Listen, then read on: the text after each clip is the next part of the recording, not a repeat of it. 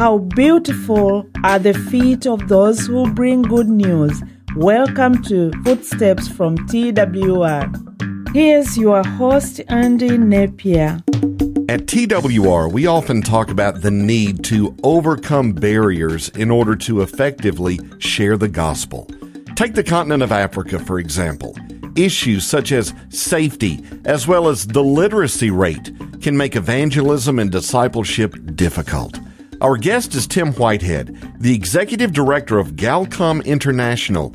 And Tim, these barriers that I've just mentioned are reasons why radio ministries like TWR and Galcom are so important in Africa. Yeah, in South Sudan particularly, 2 generations growing up in refugee camps, the literacy rate is 5%, maybe. So it has to be an oral presentation of the gospel. It has to be oral presentations of doctrine and theology. So that's why storytelling is so effective, because it's a storytelling culture. So it gets right into their hearts. It's the way they process information, not a sermon, but a story. And so it's just absolutely vital. We've seen that in Tanzania as well.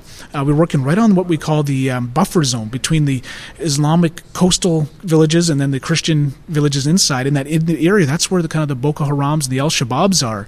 And so pastors can't go in there. And so radio, audio presentations, storytelling are the most effective way and the safest way.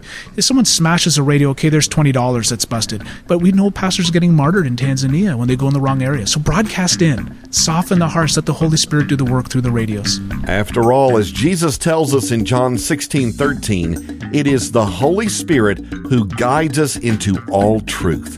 To learn more about both Galcom and TWR, go to twr.org/footsteps. Footsteps is a production of TWR.